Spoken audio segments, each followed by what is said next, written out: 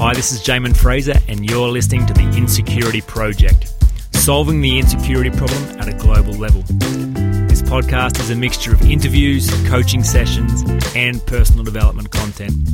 You'll hear me chat with experts, authors, speakers, and individuals who've gone on to do great things in their life as a result of working through their insecurity.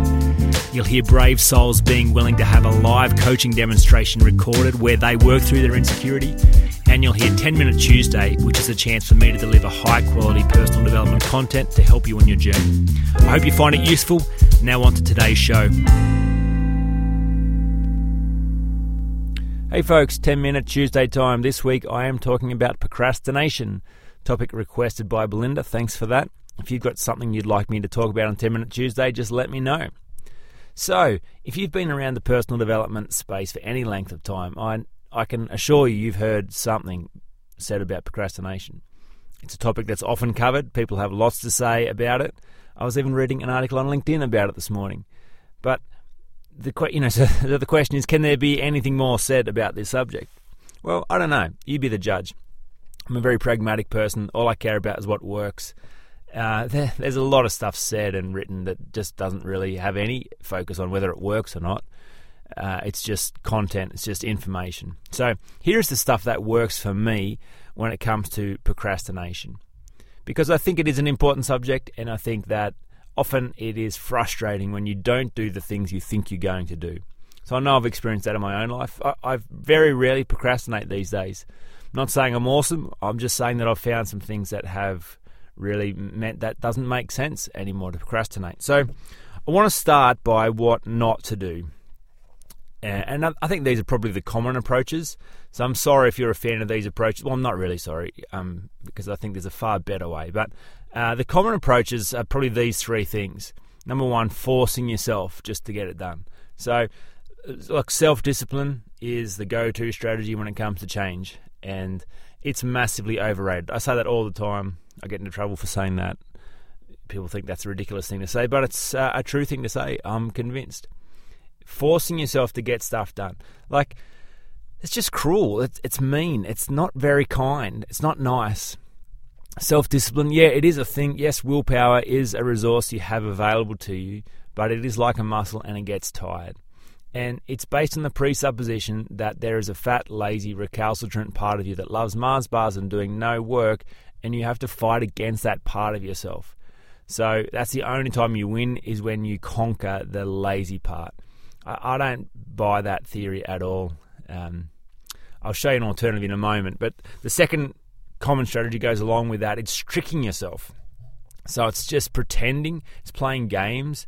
It's thinking, okay, so I don't want to do this task, so how am I going to get clever so that I can play games with myself and end up doing something that I don't really want to do, but I'm going to get done anyway.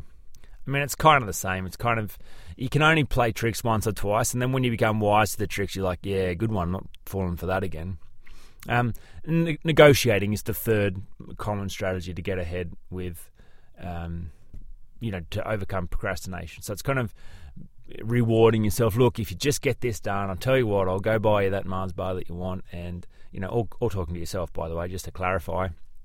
But it's, again, relying on the fact that part of you does not want to do it, and you've got to convince and coerce and trick and play games, and it's a poor strategy. I love to think about myself as my own greatest employee.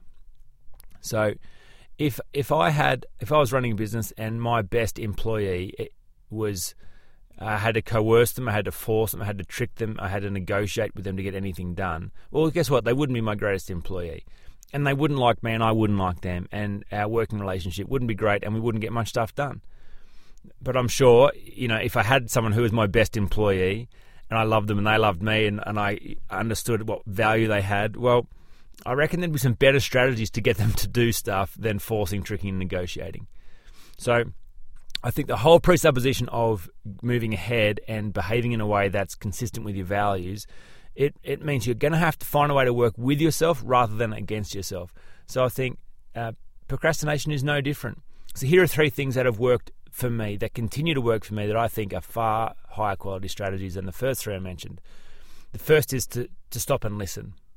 So if the presupposition is that everything inside of you actually wants the same thing, that everything is motivated out of love, well then if you were to stop and listen to the strategy and ask what for, then you'd be interested what comes up. So the aim of the game is to get on the same team with yourself. So when you notice yourself behaving in a way that you think, oh man, I'm sure I should have done that already, why aren't I doing that?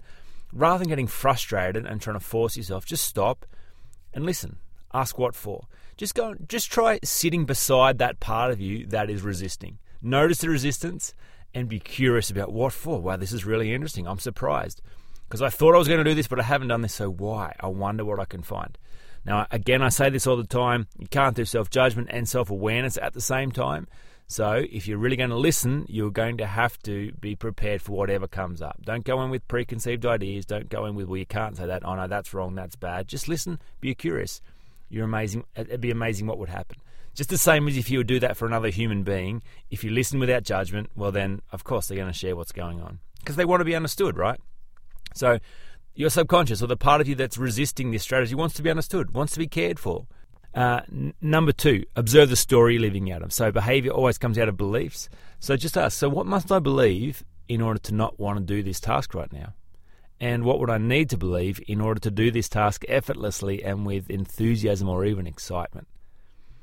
So just observing the story you're living out of. I talk lots about story and maybe not enough time to really delve into it today, but just become aware of the story you're living out of and the beliefs that are producing this behavior. And there's lots of stuff around changing those beliefs. I think successful people, rather than go strategy, state, story, which is the typical way, just get stuff done based on whatever state you find yourself in, all limited by this set of beliefs and meta-narrative you're living out of. Successful people go, hang on, story first. What story am I even living out of? Who am I again? What's my big dream for my life? Where is this all heading? What do I believe about myself? They align themselves to beautiful, expansive, wonderful stories. Then they manage their state. They get in the zone. They're excited. They're passionate. They pursue life-giving rituals and anchors that give them access to the magic inside them. And then they go get stuff done. It is very hard to procrastinate when you organise your life like that, I promise you. Third thing, finally, is permission to flourish. Rather than self-discipline, self-permission is always far more useful, far more powerful, far more beautiful, far more lasting form of motivation. So I'm always asking myself, do I give myself permission to flourish today?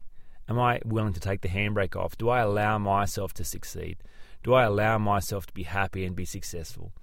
With nothing to prove and nothing to defend, do I say it's okay for myself to move forward? Am I my greatest advocate? Am I my greatest refuge? Am I the one believing and backing in my own ability to go do this? Yes? Okay, fantastic. You get those 3 things right, it just doesn't make any sense to procrastinate. It's rather than fighting against it or thinking there's something wrong, it's just create an environment where procrastination doesn't make sense. Hope that's useful. I'll talk to you again next week. You've been listening to The Insecurity Project. If you're interested in finding out more about dealing with your own insecurity, check out the 30-day online Overcoming Insecurity Bootcamp. It combines high-quality frameworks with one-on-one coaching to help you eradicate the fear of not being good enough and give yourself permission to really flourish in life. For more information, check out jaminfraser.com.